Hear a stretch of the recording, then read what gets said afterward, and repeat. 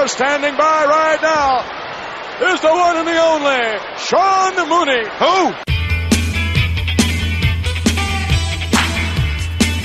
Mooney, everybody's got a price for the $1 Million Man. After you threw him off through the announce table, Taker climbs back down, he gets in the ring, and he goes, see if he's breathing.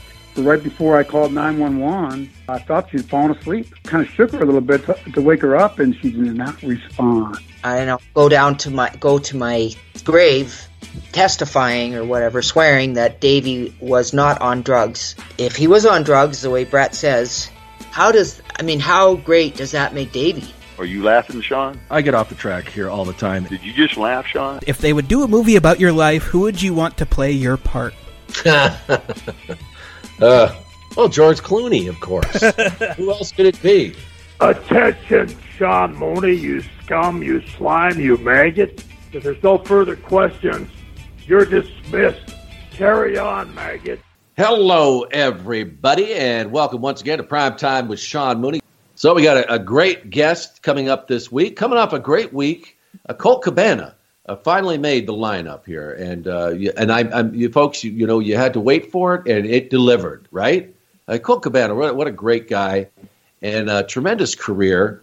And I love talking to these guys who are just innovators. They really just, they are creative. They had to think out of the box to get where they are. And a lot of these guys, that's the way it has to happen. And Colt, did whatever he had to do, to get to where he did in his career. But he was also one of the original podcasters. And,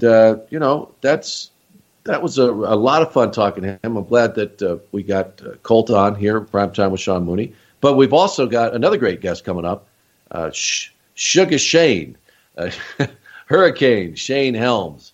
And, it's funny, we talked about that. The reason, why Hurricane, why that became his gimmick?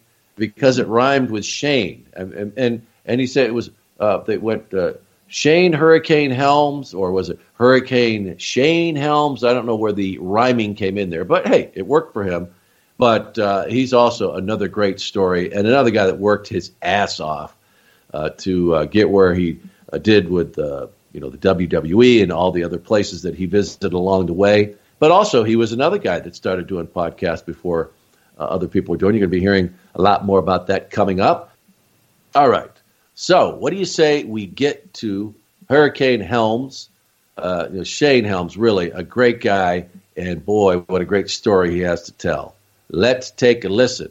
Ding, ding, ding.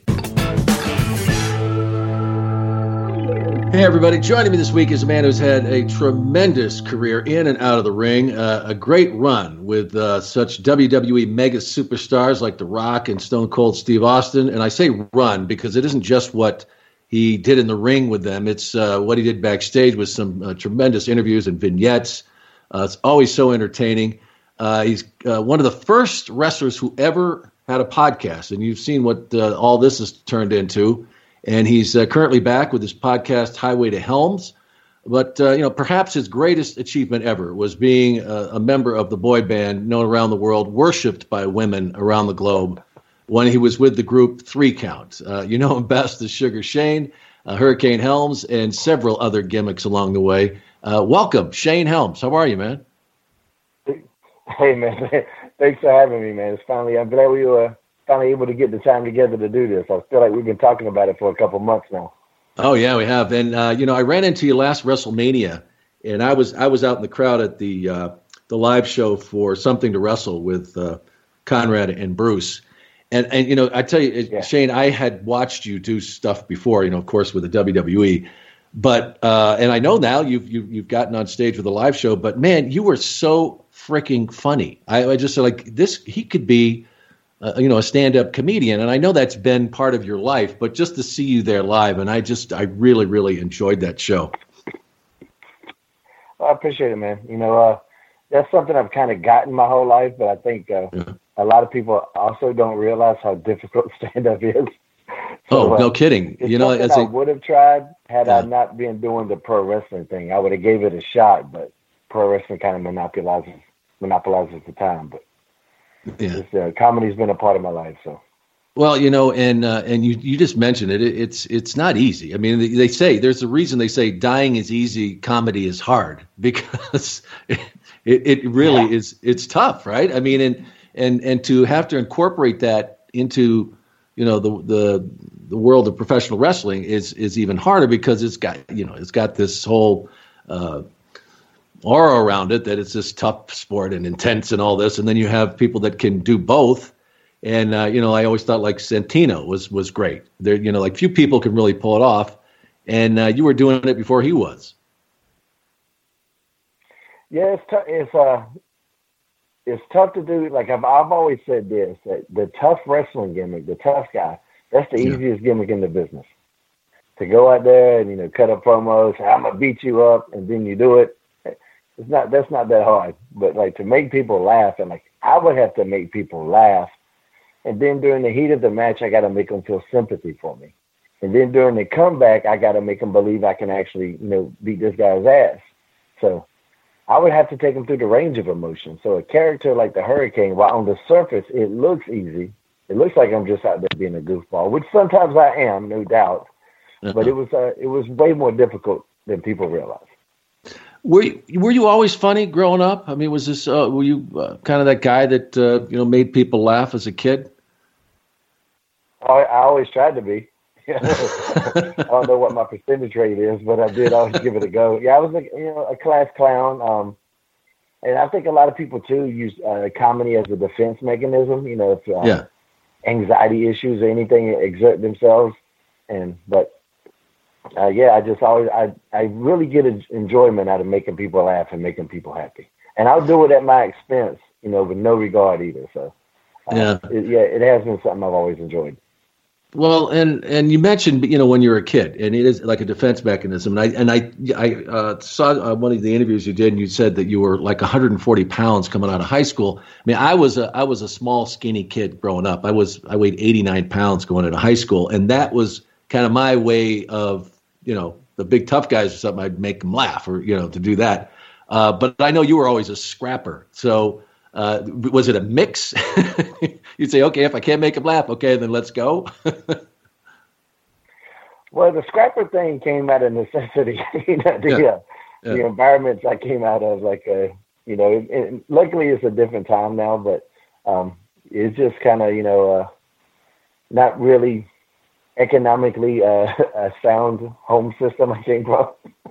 So just came up, scrapping a lot. That was just, we didn't have Nintendos and Ataris, and we'd have to, if we wanted to do something fun, we had to beat each other with rocks and stuff like that. So that was just a part of growing up when I came up. But like I said, I did get a kick out of making people laugh. You do make a lot of friends making people laugh, and it was probably a little bit of that too. I was the middle child, the neglected middle child, as they call it. My family moved around a lot, so I was the perennial new kid in school. So I think a lot of that, I say this now like I'm some kind of therapist or something, but I think in retrospect that probably played a part into it. But luckily I happen to be halfway decent at it, at making people laugh. So it worked out. One thing leads to another, because in the business too, and I'm sure you've seen this, the gimmicks that are successful, they tie into that person's personality a little bit. You know what I mean? Yeah. So there had to be something in creative when they looked at me and said, okay, we want to dress this guy like a superhero. Because that wasn't my idea at all. And then as the gimmick, then they started letting me be funny with it, because I looked at that Hurricane thing and was like, okay, this is going to have to be a little unique here. I can't take this too seriously because I'm dressed in a cape and mask here. And so I started implementing the comedy into it. And at that time, our promos weren't heavily scripted. They would kind of just give us vague ideas. And they would let me really just say what I wanted to most of the time. And that's when I started getting funnier and funnier. And, they just kind of let me run with it. And that's kind of what made that gimmick work as well, I believe, anyway. Yeah, but were the seeds of this, Shane, planted earlier? And you mentioned, and you kind of glossed by this, the kind of upbringing you had. And I don't know how much time it says you were born in Smithfield, North Carolina. I don't know what kind of a town that was. Is it a small place or? But was that part of it? Like these seeds of getting, comic book characters? Was that kind of a way of escape for you? And was this something that you think you developed early on? Yeah, I discovered comics when I was like 5 or 6. I wasn't actually born in Smithfield. I lived there for like 20 years, and I don't live there now. I was born in a little town called Monroe, North Carolina, which is just outside of Charlotte. Yeah. And it kind of migrated throughout the state throughout the years, but North Carolina has always been my home. But anyway, my parents went through a divorce when I was 5, and I got a new uncle when the new mom came along, and he had his big comic collection.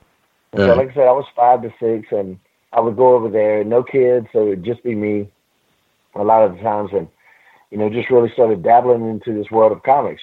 Wrestling was definitely my first love. I would watch wrestling with my dad all the time. My first memories of television itself are watching wrestling, not cartoons, not anything. My earliest memories of television are watching old school wrestling. And we're talking about Southern style. I didn't get to see WW, what was F at the time, until I was like in 8th or 9th grade. But my earliest memories were wrestling. And then this comic thing came along, and I just fell in love with that world, and it really actually advanced my reading throughout my educational career. I started reading at such a young age, and, there's still kind of it's kind of going away now, but, comics too have a stigma. They're just for like little kids and stuff like that. But there's a lot of complex things that go on in comic books, a lot of complex stories. Oh, yeah. And it really, increased my vocabulary from a very young age. And were you a collector? I mean, did you become one, along the way? I'm a master. When your fortunes improved? I call it an amasser. Like, I don't collect them for value. I read the books, and they pile up. Right. Maybe a hoarder is a better term. But I take care of them, bags and boards and like that. But I never go out and go, I want this one.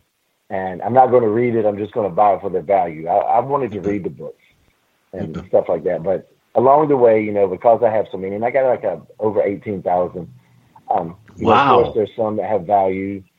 There's some that have some values and some that don't. But to me, all of them have a value. Yeah. I guess in other parts of the country, they call them collectors. Maybe in North Carolina, you're a hoarder, right? Yeah. But it's something that, they brought out in you, but I mean, it was already there. And, talking about, you mentioned professional wrestling and it was something you had a love, but were you a good athlete? Because I know you got involved in amateur wrestling, but there just wasn't really enough of a program, I guess, where you were to where you could develop. Is that true? Yeah. I mean, we didn't have much of middle school programs, not many middle school programs in North Carolina. North Carolina isn't what I would consider a wrestling state. NC State now for sure is becoming a powerhouse, but we're talking about the 80s when I was in high school, well, late 80s. So but I did great in terms of my level. I did 7 years total, because I did all 4 years of high school and then 3 years. They have these little tournaments, along the East Coast, and I mean, I guess all over the country, but I only traveled on the East Coast. And you would do Greco-Roman and freestyle. So throughout the 7 years, I won 21 gold medals. So I was really good, but I was good at my level. Yeah, it wasn't. That's one of the things too. When people, if they saw my style as Sugar Shane, and I would do a lot of amateur suplexes in that style, my indie style, and I wore a singlet on my indie days that was actually a Kenny Mundy singlet, who was an Olympian freestyle wrestler. So I utilized a lot of amateur stuff when I was young. And people ask me all the time, why didn't I do that as the Hurricane? But it just didn't fit that character. Also, we had Kurt Angle on the show. But yes, my little amateur career is pretty impressive until you compare it to Kurt Angle. Yeah, did you show him your 21 gold medals? No, I didn't show him any. I love. He's got that gold one. I just leave him. Yeah. But he's got that Olympic one, I should say. Yeah, that's right. But you say that you never really had any real formal training. I mean, you didn't go to a school or somebody didn't take you under their wing. So how did you start to even learn what to do in the ring? I started studying wrestling, and at that time it wasn't study; it was just watching. But I would, like I say, looking back, I was studying because I would watch. I would record wrestling, and I would just watch it over and over, and I would watch it with the volumes off. Even I was doing this at a very young age too. And you watch it with the volume off, you lose the distraction of the fans, and you start to pay more attention to the mechanics of what the guys are doing in the ring. You start to watch their footwork and to see which moves and how they're doing them, and you start to pick up little subtle things. So I started doing that at a very young age until the VHS tapes would just break, as they would do back in our day. So I was studying. And then, when I was 13, I got VCR. When I got hooked, went to an indie show when I was 13 and hung around to the end and expressed my interest in wrestling. And of course, they've heard this a million times. Yeah. But I got in. One of the guys let me get in the ring, and I knew how to lock up right away. There's a lot of things that they were trying to show me and I could do right away. So they were just kind of impressed, and they were asking me, how did I learn? I was like, I just learned by watching. And I kind of had a gift for that too. And that gift was also kind of from my amateur career, because my coach would just show me things and I didn't have to drill as much as some of the other guys would. I would just say, okay, I got it. And I could go and kind of do it. And that translated into my pro career as well, which was a blessing because I started to realize these guys at this little company didn't know what the hell they were doing. Right. And within no time, I'm showing them things to correct their technique. And these are the professionals, but it was at an indie level. And back then, indie level was really Bush League, very, very Bush League. We're talking 1988 at this time. Was the first time I got in the ring and started working out with anybody. So super Bush League. But I just kept studying and, off the internet, well, not the internet, through the Mark mags, the Apter mags, you had this group of guys that had tapes, and I would get VCR tapes from Japan, from Europe and Mexico and stuff like that. And it'd be just a collection. And half the time I wouldn't know who the guys were. And you remember the old tapes after you watch them so many times, it's all grainy and stuff like that. But me and a couple and then guys you keep reversing them and going back and forth, and you stretch them out. It's got this. Yeah. Especially the part you like. Slow motion too doesn't. Yeah. Yeah. Watch them in slow motion too messes them up, deteriorates it, or degrades it. But and I was learning on the job, learning on the fly.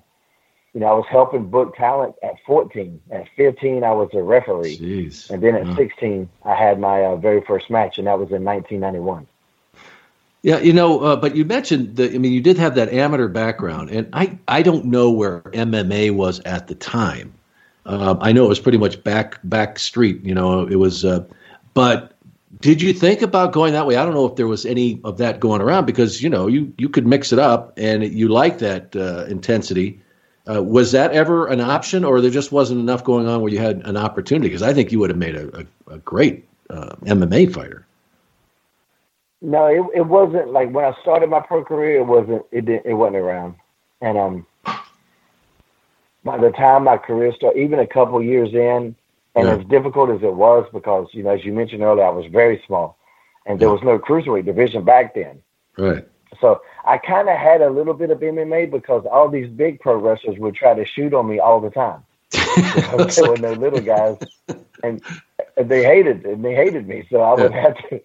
So it would get live quite a bit in my my first 3 to 4 years were very colorful. It was so colorful that to the point when I finally met Matt and Jeff Hardy, I'd already had this really roughneck reputation throughout the Indies anyway. And my gimmick name, you'll like this, was Kid Vicious, by the way. Which to me, I was Kid Vicious because I was so skinny. I thought that name was great. Yeah. I wasn't trying to obviously mock the technical savvy of Sid Vicious.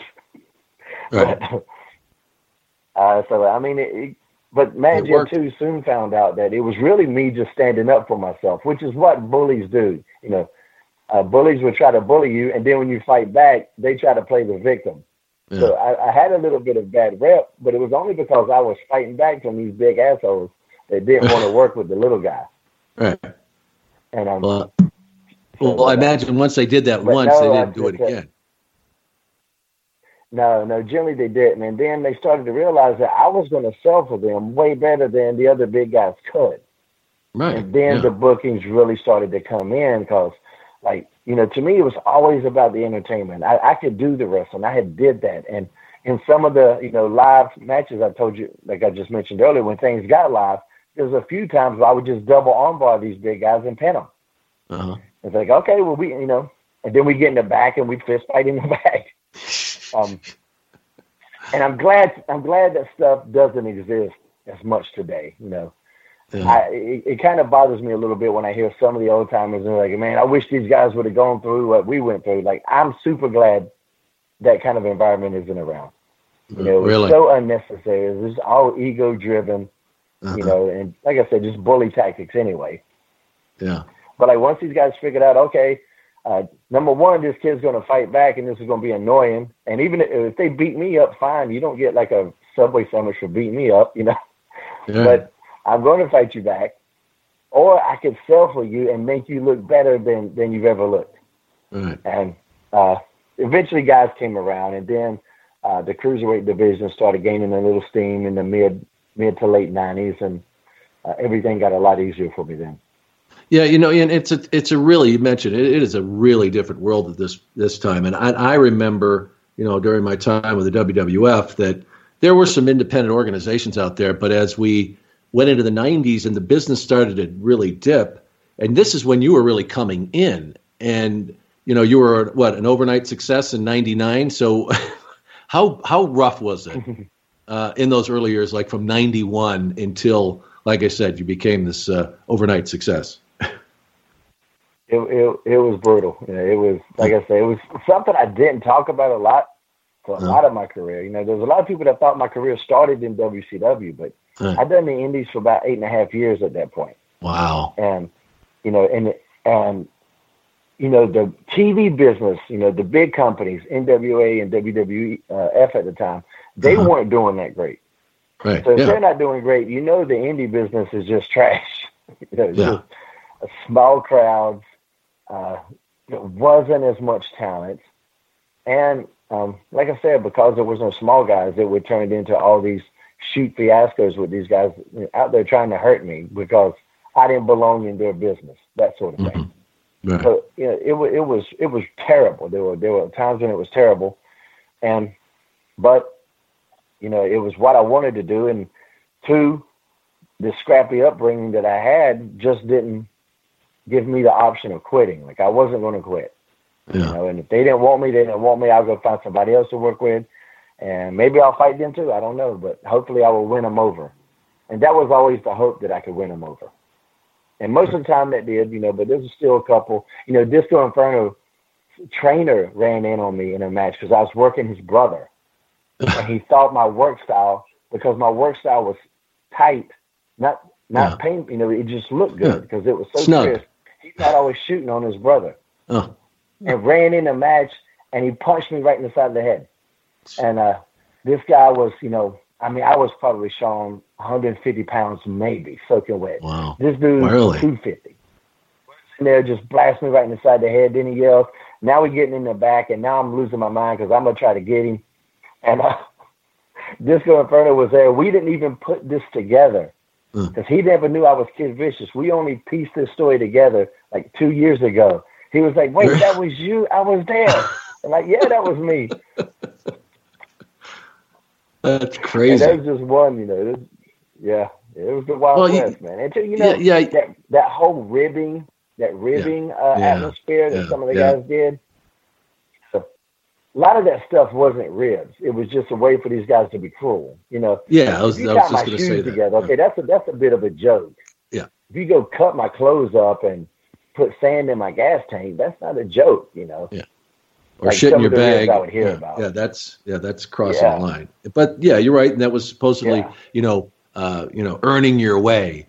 That was exactly right. You know, that's the difference between someone, you know, like you said, a rib, or something like, you know, Owen Hart did. You know, Owen Hart stuff he did was funny. You know but a lot of guys did back then. That was, like you said, it was the Old West. And you say, you know, a lot of it there isn't a place for it today. But what did you get from that, though? from some nights working in front of 15 people and working a crowd and doing these matches and making $20 a night. What did you get during those years that helped you later? 20? Oh, I must have got a raise. You're talking about year 3 at least here. I'm talking about $20. Really? Jeez. It just gives you a better appreciation of things, you know. That is, you know, it's like when you got kids, you know, I got 2 young boys, and me and my wife were all the time talking about, man, they don't know how good they got it. Yeah. And I think almost all parents say that, but it's not the kid's fault. It's not their fault that they don't know how good they got it. So it helps me in terms of when I see young talent today and they don't know how good they got it. It helps me stay in perspective. It's not their fault that they don't know how good they got it. You know, I didn't have to ride a horse. I've always used cars. You know, so I try to keep things in perspective like that. It gave me a greater appreciation for what we have today. Helped me stay grounded. You know, but it taught me how to fight. It taught me how to fight back and not be bullied and, you know, not let people run over me or walk over me. And because there was no doubt that this is a big man's business, and it still kind of sort of is. You know, It's not as big as it used to be for sure. But, you know, there's still that magical appeal of King Kong versus Godzilla that, you know, the business likes.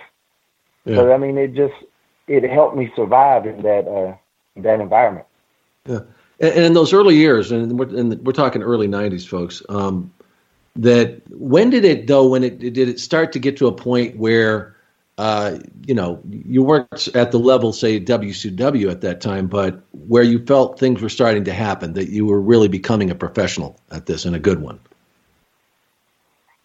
Yeah, probably. I started, you know, I kind of had the mechanics from the beginning. The mechanics were easy for me. Right. You know, the technique of moves and move set, you know, that was kind of easy for me. And I always had this affinity for create my own stuff. I wanted to create new moves, not just do other people's stuff. And without realizing it, I was looking at it as an art too back then. And I didn't want to do just what other guys were doing. I wanted to try to do something new that they could only see from me, because that would make them only want to see me, or make people buy tickets to see me. So the mechanics I was kind of down with, but now I needed to get marketable. I needed to work on my talking. And the only way you can work on talking, as you well know, because you're such a great talker, is to talk. Mm-hmm. You can only do so many promos in your car by yourself. You can only do so many promos in a mirror talking to yourself. You got to get out there and you got to experiment. And you're going to bomb, you know, just like comedy. You're going to go out there and you're going to try to cut this, you know, badass promo, and the crowd's going to be just staring at you like, what? You know, it don't make no damn sense. You know, so I had to start working on that. Had to start working on something that, you know, a hook that people could get their teeth into. So around 95, 96, 97, I started putting in the marketing with everything, trying to make myself marketable instead of just a good wrestler. I wanted people to buy the gimmick, to buy the name. Me and a guy named Mike Maverick, we formed this tag team called the Serial Thrillers, like serial killers, but thrillers. And started putting out T-shirts, and it was, you know, it wasn't on the indies. Nobody was doing a lot of that, you know. We had 8x10s, we had watches, we had, you know, like I said, T-shirts and other things. And my partner made absolutely none of that, by the way. It was me the entire time trying to come up with new stuff that people would see and buy. And merch. And in the big companies, well, not big companies, WCW, the explosion of that cruiserweight division opened a lot of doors because they started seeing smaller guys on TV. So that opened up a lot of doors on the indies for guys that were my size. So, Shane, tell me about the influence that the Hardy Boys had and the timing of meeting up with those guys. I'd met them at a time. It was actually a perfect time to meet these guys, because me and my tag team partner, Mike Maverick, you know, the Serial Thrillers, we were having a big string of success on the indies, and there weren't a lot of other people to challenge us. And I don't mean storyline challenging us for the tag titles or anything. I'm talking about people to challenge us creatively and athletically. Right. We were generally the best thing on the show every single night. Yeah. whatever show we went to, and it wasn't closed, And so then along come this group of guys. I'm talking about Matt Hardy, Jeff Hardy, Shannon Moore, who would, later our team went in WCW. A guy named Champagne, a guy named Joey Abs. He was Venom then, but he would go on the team with or be a part of the Mean Street Posse in WWF with Shane McMahon. Yeah. And these group of guys are just like, all of a sudden, the serial thrillers aren't alone at the top anymore. We got these other guys that are good, and they're doing new and innovative stuff that it wasn't just that old school Southern traditional style. They wanted to push the envelope, like I did. Yeah. And so, and you can take that either two ways. You can take it as a threat or a challenge. And I took it as a challenge because I got excited. You're like, give me a piece of that. Yeah. And so we just hit it off right away. We all, and they felt the same way. They saw in us, kindred mindsets and kindred thought processes on how we viewed the business and where it could go. And just like I say, instant friendship right away. Started hanging out, and we would try to get booked on the same shows if we could. If I had a weekend off, I would go to their shows. If they had a weekend off, they would come to my shows. That sort of thing. We would get the pay-per-views together, and it was just that really good bonding experience. And then we had a company called Omega, which was the Organization of Modern Extreme Grappling Arts. And I think from that one group, I think the total was there were 13 guys from this indie company that got TV contracts. Wow. Whether it was WCW, WWE, ECW, but 13 guys total. So, which is still something that's amazing. Yeah. I don't think it's been duplicated. Yeah. So, did you always though have this vision? I know you kind of talk about it. It's like a ride, but it seemed like you were ahead of your time in a sense that about the merchandise, and then you were always. It wasn't just about what you did in the ring. You were always thinking about, okay, now how can I be more entertaining? Did you have the vision? Of always thinking ahead like that? Yeah, but I think when that happens, it's not like you sit down and you try to think ahead. I honestly don't know where a lot of this stuff comes from. It's just I would observe things, and then okay, I see somebody wearing a wrestling shirt. I say, oh, I want them to wear my shirt. I would just think like that, and it wasn't, a conscious decision to think ahead of the curve. It was just kind of the way my brain works. I actually used to be a really smart kid before I started getting dropped on my head. Right. Believe it or not, getting dropped on your head, you'll lose the IQ point here and there. Yeah. But I was in my first collegiate program when I was 11 years old, and I got invited to the University of Missouri for a program there. So, I just had a different way of thinking, and I wanted to be that superstar. Like I said, I loved the wrestling and the entertainment. I wanted to entertain people, and I was just paying attention to what the top guys were doing, and not only what they were doing while they were on top, but what they did to get there. And that's what I think a lot of young guys miss. They start studying the guy once they're on top, and they forget to study their path. That's where you learn. That's where you learn the most. So I wish I had a good answer for that, because all the moves that I've created, Sean, there's been 1,000 times when somebody comes to me and goes, how do you create a move? I go, I don't know. This idea popped in my head. I was thinking about a peanut butter and jelly sandwich. I don't know what I was thinking about. I was thinking about anything other than wrestling. And then out of the blue, this idea is in the back of my head. So it's just something, my fascination with wrestling and just the whole industry. I think subconsciously my brain's always in the background. There's always, little mice back there trying to put something together. Well, I really think that that's a big part of your success too, Shane, because, how many have you seen along the way where the guy's got the look, he's got the moves, but just a blank canvas when it comes to coming up with ideas. And you mentioned something that, I certainly appreciated tremendously when I worked with the WWF is the fact they didn't script these things. And the greatest material ever that I think to this day was created during that period of time. And I think a reason why people look back so fondly is that, you had an idea of where you were going, but it was up to you to carry it. And when you know that character, you become that person. I'm sure an actor could explain it or better or something, but that was that's what I think it just connected so well with people, and to this day that they still feel that way. Yeah, but there was a lot of safety nets back then too. Yeah. If a guy went out there and he bombed a promo, well, that TV program was generally shot weeks in advance. So if it sucked, we just didn't air it. Uh-huh. Now everything's live. So they can't really take the risk of these guys, especially in WWE, of these guys going out there cutting these promos and just stinking up the joint. You know what I mean? Yeah. So that safety net of the pre-recorded shows, that gives you some confidence, Yeah. Because I do believe. But you got to take the training wheels off. Yeah, but you got to take the wheels off at times and just go for it. And like you said, maybe they don't have that that canvas anymore, that field to go out and just say, I'm going to try this and see what happens, because you're right, they've got that shot. One shot they screw up and it could send them back, send them packing in some cases.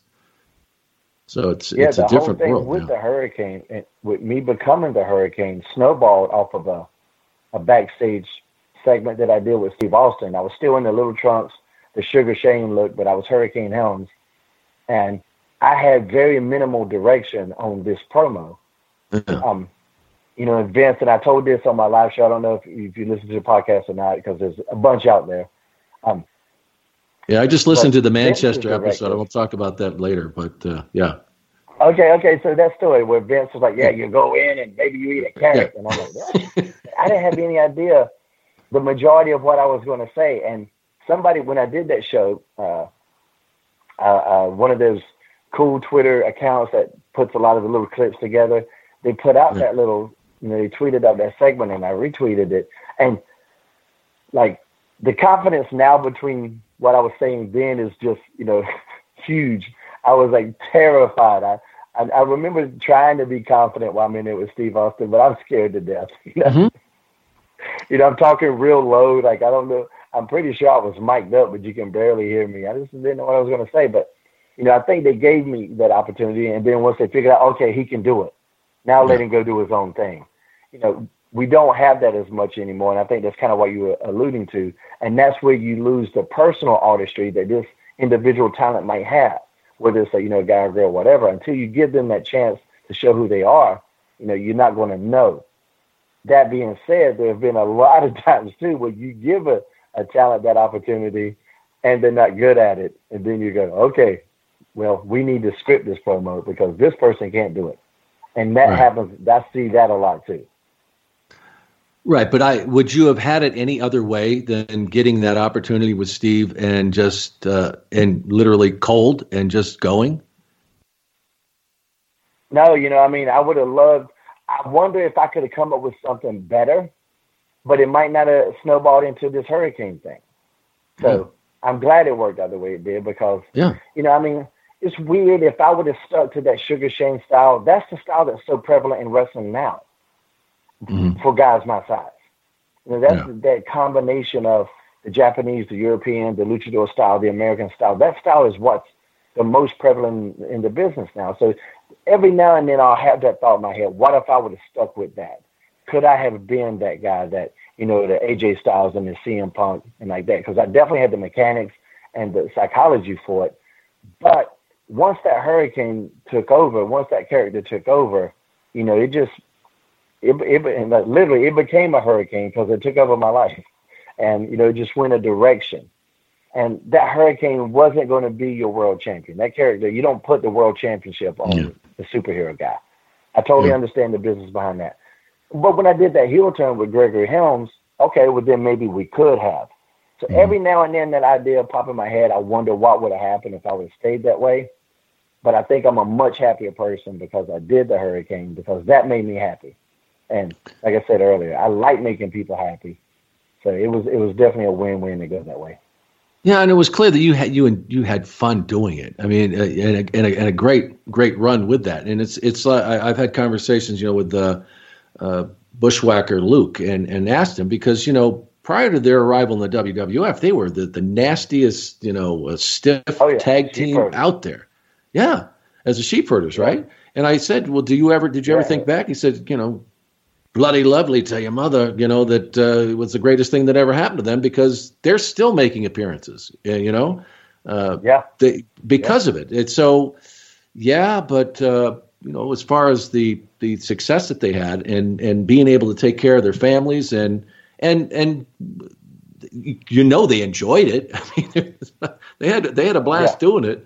So I understand what you're saying, though, as far as could you have been that, that champion, but, how many other people it would have just died for the opportunity to do that and also have the opportunity to be funny. And like we said, comedy is so tough and people just, when you're entertaining them like that.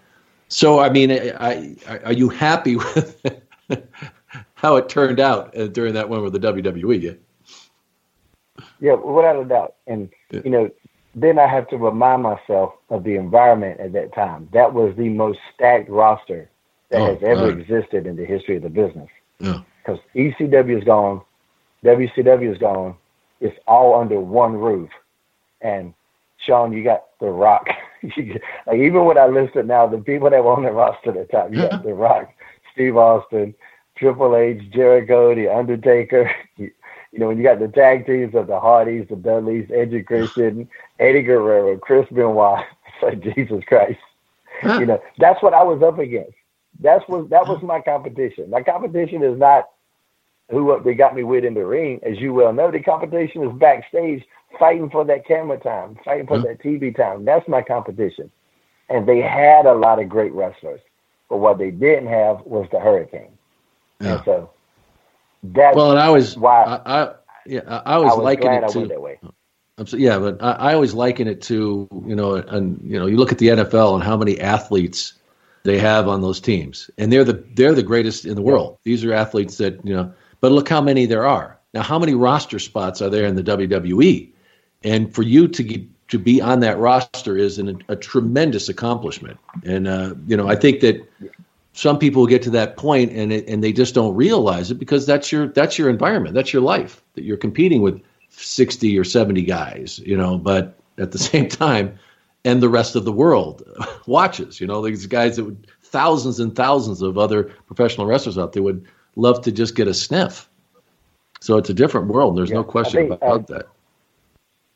I think Edelman is a good example of what we were just talking about because Edelman was a quarterback. Yeah. He was a good quarterback. Yeah. But guess what? The Patriots got Tom Brady. So do you want to play in this team or not? So we got to find something else for your ass to do. And then, lo and behold, Super Bowl MVP a couple years down the road. So I think he's a good little metaphor when it comes to that. Yeah. Yeah, but you mentioned that, though, that at the time that roster was just unbelievable. Just listening to you name off the talent, and I know there's others we're not mentioning, to get a couple of minutes on television and everybody competing for that. How tough was it in backstage, and what was that atmosphere like? Was it fierce, or did people get along? There was a little bit of tension with the WCW guys when we came in because I was a part of the buyout when they bought, when Vince bought WCW and they bought us in, because the WWF guys, and I understand this completely, they won the war. Yeah. So their mindset is we won, and now we're going to lose TV time to the guys we beat. To these guys? So that's their mindset. Yeah, that's their mindset. We beat these guys while they're coming, won't we? But Vince had a different vision, wanting to create his own competition, that sort of thing, which I'm so grateful for that. Because if it about WCW and this did not hire nobody, we wouldn't be having this conversation we're having right now. Yeah. So it wasn't, they didn't welcome us with open arms, but, I had friends there, because I had met Jeff there, and I've been backstage several times at different shows right before I signed with WCW. And when I was doing the Ready to Rumble movie, WWF had a show in Anaheim, and I went and visited with some friends. So I had already established some relationships, and a lot of people liked me. So I didn't have any problem, any beefs with anybody. Also, I wasn't a threat to anybody either at that particular point in time. Although I was the cruiserweight champion coming in from WCW, that I wasn't a threat to any top guy in WWF, without a doubt, I was a top guy. So I wasn't a threat. So that gave me a little bit more security. But like I said, they didn't welcome us with open arms. The competition's backstage. That's where the competition's at. Yeah. Well, I know you got kind of a leg up on after you'd had that incident with Bagwell, but I think that Vince liked you because you were different. Like you were with what you could do in front of the camera, which was always really, really important to him. And I think that's really what helped you with him. I mean, you were also well versed at backstage politics as well. So that had to be a minefield to wade through. But it seemed like you kind of fit in right away. Is that true? Yeah, I wasn't great in the politics in terms of. I actually wasn't good at politics, but I didn't create problems that would need politics to solve. Yeah. If that makes any sense. Yeah. I wasn't I'm a team player. I like the whole process of the show. I like the first match, just as much as I like the last match and the middle of the card, or I should say. I like all of the stuff. I like all the process. So I didn't create problems, and I never needed politics to solve any of my problems. So, I was just a team player, somebody that a lot of guys got along with. And I've said it several times. I'm almost convinced they kept me there so long because I kept the locker room happy. Because if you hear the locker room laughing, I think I've always felt happy employees do better work. I could be wrong. I have no data to support that, but that's how I feel. So, even when my time in TNA, if I see some of the guys that were kind of worried about things, I'd go in there and try to ease their mind. And, they would start calling me the Dr. Phil of the locker room. And I was happy with that. If I could make guys happy and make their jobs easier and stuff like that, I would do that. Yeah. Well, then that was to pay. I felt like I should. Yeah. Yeah, you should. They owe you. But that is an art in itself, being able to, you could get along with anybody. And that's, knowing how that backstage life is. I mean, like I said, you're battling just as much backstage as you are out in the ring.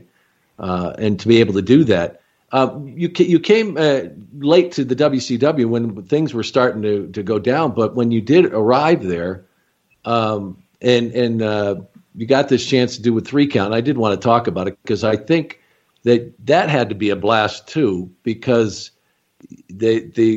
I watched some of the videos that you guys did, and it was to me it was just perfect because it was a step off in the dancing. The mute off key in the music, but you guys believed every second of it, and I think I've heard you talk that you in some ways you're a little surprised that it wasn't as well received, but I think a lot of people did appreciate it a lot. Yeah, I mean, I wasn't surprised that we were booed back then. What I'm surprised now is how many people still talk about it. And I'm like, where were you guys then? They love it. That's what surprised me. You're putting us over. Where were you guys when they were throwing cigarette lighters at my face? Where were you guys? But we wanted heat. That's what I wanted. If they were that was it was all about. We wouldn't have been doing it right. Yeah. So that too was kind of that wasn't my idea. That's not my style of music. It was the brainchild of Jimmy Hart, who, I owe so much to for, a lot of things. And it was and when people ask me too about the Hurricane, I always tie 3 count into it. It worked because I believed in it. Mm-hmm. If you don't believe in what you're doing, then the fans never will. It's like watching a movie. If you see a bad actor on a movie, it can literally take you out of the scene, take you out of the movie sometimes, if the acting is bad. I think almost every time the acting is bad, you go, oh, that sucks. But you can have some good acting in a bad movie, and that can still keep you invested. Yeah. I had to believe, and I knew that. So I went out and bought clothes. I bought most of the clothes. I bought the CD burner. And back then, that CD burner cost me like $1,100. This thing. That's a lot of money. You can get them.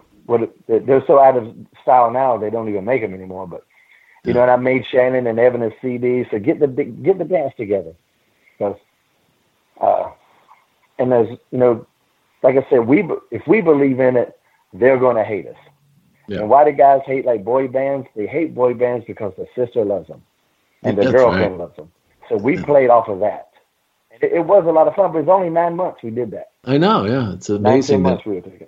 Yeah. Well, your timing, and looking at it, your timing was pretty great as far as how that wrapped up. I don't know what the atmosphere was like at the time when people kind of knew this was folding up, but it all turned out pretty well. And I know you tell the story of how at the end nobody really knew, who the hell was going to buy that company, and if it was going to be McMahon or if it was going to be somebody else. But it turned out pretty well for you. And did you realize when it was over, did you have a chance, or you're just thinking, I don't know what the hell I do next? That last night, my thought was on the final Nitro. That's when, like, up until that final day, nobody knew. And, I mean, there might be one or two people, but I'm talking about in terms of the locker room, the boys. We heard all these different stories leading into it. And WCW, to their credit, some of the stuff they were telling us was just to keep morale up. Like a coach, sometimes when you're a coach of a team, you're going to have to tell them some bullshit to get them through the game. You know what I mean? Yeah. Oh yeah. You're not going to win this game, but we got to play the game. We got to get to the end of the fourth quarter. And some of the things they were telling us were in that vein. Some of it was complete nonsense, sure, but not all of it was from a negative place. Mm-hmm. But, until Shane McMahon walked in that room, and we had a talent meeting that day, and Shane McMahon walked in, that's when we knew, okay, it's on now. So my whole deal that night was to get out with that cruiserweight title. Because they assured us that the company was going to go on in some capacity. And so I was like, well, they got to at least bring the champions in. If I could get out of here with this belt tonight, then that would be good. That's right. So, luckily, that match, happened with me and Chavo. And Chavo was somebody I worked with a lot at WCW, and you helped me a lot. And still one of my great friends to this day. We went out there and did our thing, and Johnny Ace called me a month or so, or a couple of weeks later. They were going through the contracts when they decided what they were going to do, and I was actually the first person they called for whatever reason. I don't know if it was based on importance or anything like that, but he's like, yeah, I'm making the calls. You're the first one I called, and we're picking up your deal. And, you'll restructure it once you talk to Jim Ross, and everything kind of just went from there. Yeah, so that was my goal, was to get out with that cruiserweight title. Yeah, I hope you took it home with you. Make sure that they at least have to call to get it back, right? Yeah. Did you have any kind of a deal, though, a contract? Because a lot of those guys kept getting paid. Did you have any kind of a deal like that?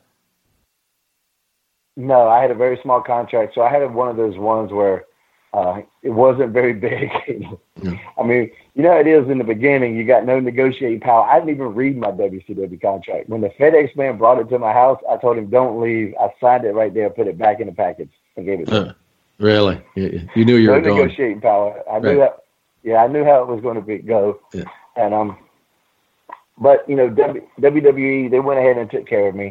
What I made my first year there was, better than what I was making in WCW. And so, yeah, it worked out. Talking about the Rock and Stone Cold and what you were able to do with the WWE, and my feeling on it is that you can give a guy even great creative guidance, but if they don't have it, if they don't have that charisma, it's not going to happen. And that's why it did happen for you, and that's why it did happen for Rock and Steve. Yeah, for sure. But I agree 100%. Yeah, and that's the thing. And then I don't think they have that freedom to do that anymore. But it's circumstance, I guess. Like you said, they don't really have the opportunity to do that anymore. Or maybe they need to give that a shot because you hear that. I think they do a little bit on the live events. Yeah. When the guys are cutting promos on live events, there's a little bit more freedom for the guys to go out there and try new things. And then, that can sometimes translate to what the guy does on TV in terms of promos in the future. Yeah. But because of the nature of live TV, like I kind of touched on a little bit earlier, you can't really take the chance sometimes on a talent. It's like, okay, I hope this guy can talk. Like, you know, this environment doesn't do that anymore. You know, back in the day, you know, like I said, they would do the promos weeks in advance for, you know, 18 different towns at a time or whatever. You know, I forget what y'all call them, but you know, you bring the guy in and he talk about Chicago, and then he turn around and do the same promo about Detroit and stuff like that. You know, they don't do those things anymore. But in terms of character, like I said, I feel creative conversation has produced the best results. Nobody can tell me how to be the Hurricane but me. Right. Yeah, and you knew that character. You were that character, and you make a good point there with the promos. Is that, you know, back then you were doing, you know, you'd go to TV tapings, which they did, you know, every few weeks, and you might cut, you know, 20, 30 promos, and that experience, and it helped you get to better. You know, I remember seeing guys come in that could barely put a sentence together, who became very good because they just kept doing it, and that's part of it. Anyway. One thing I really enjoyed seeing, though, and I know you still get in the ring and have had a great career, but you've also, obviously, you've got to be challenged creatively all the time. And, you know, you were one of the first, as I mentioned, to do a podcast before everybody was doing it. I was interested. I wanted to ask you, like, what even got you thinking about maybe doing something like that? I think you were injured or, you know, had some time to kill. I mean, how did that ever start? That first started when I left WWE, and I started getting a lot of different offers to do things, and that the podcast idea was something, you know, because it was like radio was starting to do really, I mean, not starting to do good. Satellite radio at that particular time too was starting to be a bigger thing, right? And so it's kind of something from satellite radio. How do I do that? But I could do a podcast from home, and this is where the laziness kicked in. I can do this from home. I want to do. So it turned into that, but then it turned into a video pod. Right. So I would video it. You know, we put it on DVDs and sell it. Then I started having a studio audience in. It just started growing.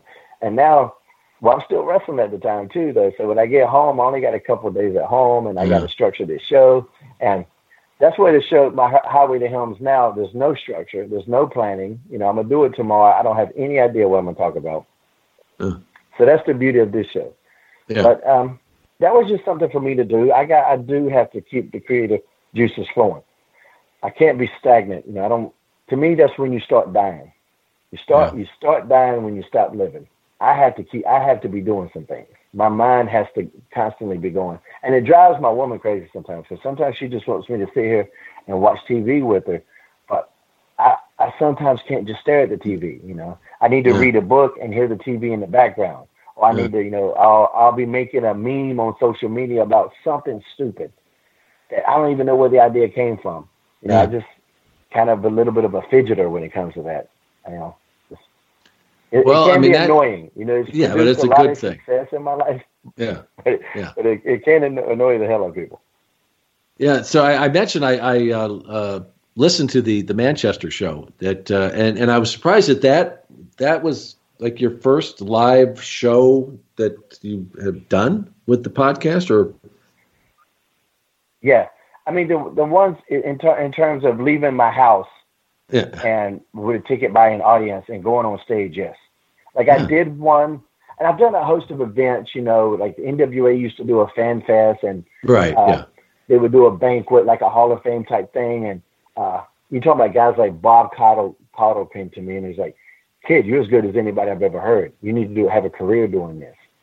And I'm like, "Oh, okay." So I started keeping that in mind. And then at the WrestleCon event, which is, you know, tied. It piggybacks off of WrestleMania. They do a big WrestleMania brunch every year, and I would start hosting that. And just started getting these gigs just to kind of host things. And they started selecting me because I wouldn't get the list of talent I'm going to talk about until the day of. But because of my love of the business, I knew everybody. Right. And so I could sit there and make a joke about this guy, that guy, whatever, and try to keep the thing going. So I did things like talking in front of people, yes. But have I ever been on stage and go, okay, I'm just going to give you Shane Helms? No, that was my very first time, the one that you heard. And so are we going to see more? Any advice? Yeah. I hope so. Yeah, well, I tell you, I mean, I like the idea, like you said, you don't even plan, and I think that's really, not many people could do that. They have to have some structure or something like that. But you held that crowd. I mean, they were totally into it, and you're just freaking funny. You're just and that's just a natural trait you have, and that's going to carry you a long way with it. But I hope, I think you should do a lot more of these. Look what Bruce and Conrad are doing, and they sit at a table and they hold up cardboard faces, like people. Tony's doing them, so I definitely think that I've told Conrad, I said, what you should do is have these piggyback shows. You could have Shane open for you. Like he could have his show before, and then have everybody else come in. But no, I love that. I hope you plan on doing more. Have you? Do you think of the Joker in a different light after hearing that opening? Yeah. Yeah, absolutely. And I'm still trying to figure out. I mean, I like the idea. I mean, the first time soft approach. I think you had a really good point there. So well taken. We left out Joaquin Phoenix though. He's the newest Joker. We left him out of the option process. So I might have to rethink it. If you want to hear what we're talking about, folks, you're gonna have to go listen to the podcast. Listen to the Manchester episode. You're gonna love it. But how about being an agent? Now, that's another thing that they're different than what I remember as agents. We had Chief Jay Strongbow and Tony Gurria and those guys, and it was basically just keep the rodeo going. Don't let, get them out of jail if something happens. Make sure that they show up and they're in the ring at the time they're supposed to be there. What's that? What does an agent do now? There's still a little bit of that, a little bit of the babysitting, but not. You don't have to get anybody out of jail anymore. Yeah. TMZ covers that part pretty good. Yeah, right. For you. Get arrested these days. There's no hiding it. But the agent is the kind of the middleman between creative and the boys. Trying to if the talent has any questions, can I answer it before it becomes an issue? And just kind of make things a little easier. Offer my not expertise, but my experience is what I meant to say. But yeah, it has changed since the day when I got to WWE. We had Blackjack Lanza, and Pat Patterson, and if they gave you a finish, that's what it was going to be. That's what was happening. You didn't question anything, and you really didn't need to. It was fine. We're going to do the job. There seems to be a lot more chatter these days between talent and creative. Like, I don't know if it's the culture, but I think there's always going to be guys that just complain about everything, and some guys that don't complain about nothing. So you kind of have to balance that a little bit. But the goal is to put out the best product. So it's just adding another mind to the creative process to put out the best product that we can. Yeah, and you enjoying it? You enjoy it? Yeah. I mean, I dabbled with elements of it throughout my career. If I wasn't doing anything on this show, I would go find somebody's match to see if I could help them. Yeah. Like I've always did that, So, and I was an agent in TNA for a couple of years when I was out with a knee injury. They brought me in, and they brought me in, and it was like, okay, we're not going to assign you a match tonight. Just walk around, and they gave me the card layout and said, just see what match you think you could help with, and I went right away to the main event. Yeah, you said I could help. Ended up giving them yeah. So I ended up giving them a finish that they used on their main event that night. And so they offered me a job the very next day. And I said no. I was like, I don't know if I like this. This might just be I need to make sure that this wasn't a one-time, one-trick pony. I need to like the job to be good at it. And so they brought me in for another loop of tapings. And then I was like, you know what? I actually really like this. I like this almost as much as being in there. You just don't get the adrenaline rush, right? But I like seeing my ideas unfold, even if it's somebody else doing the unfolding. So I enjoy it a lot. This is with WWE. What's different now though is I got all of these memories in some of these arenas.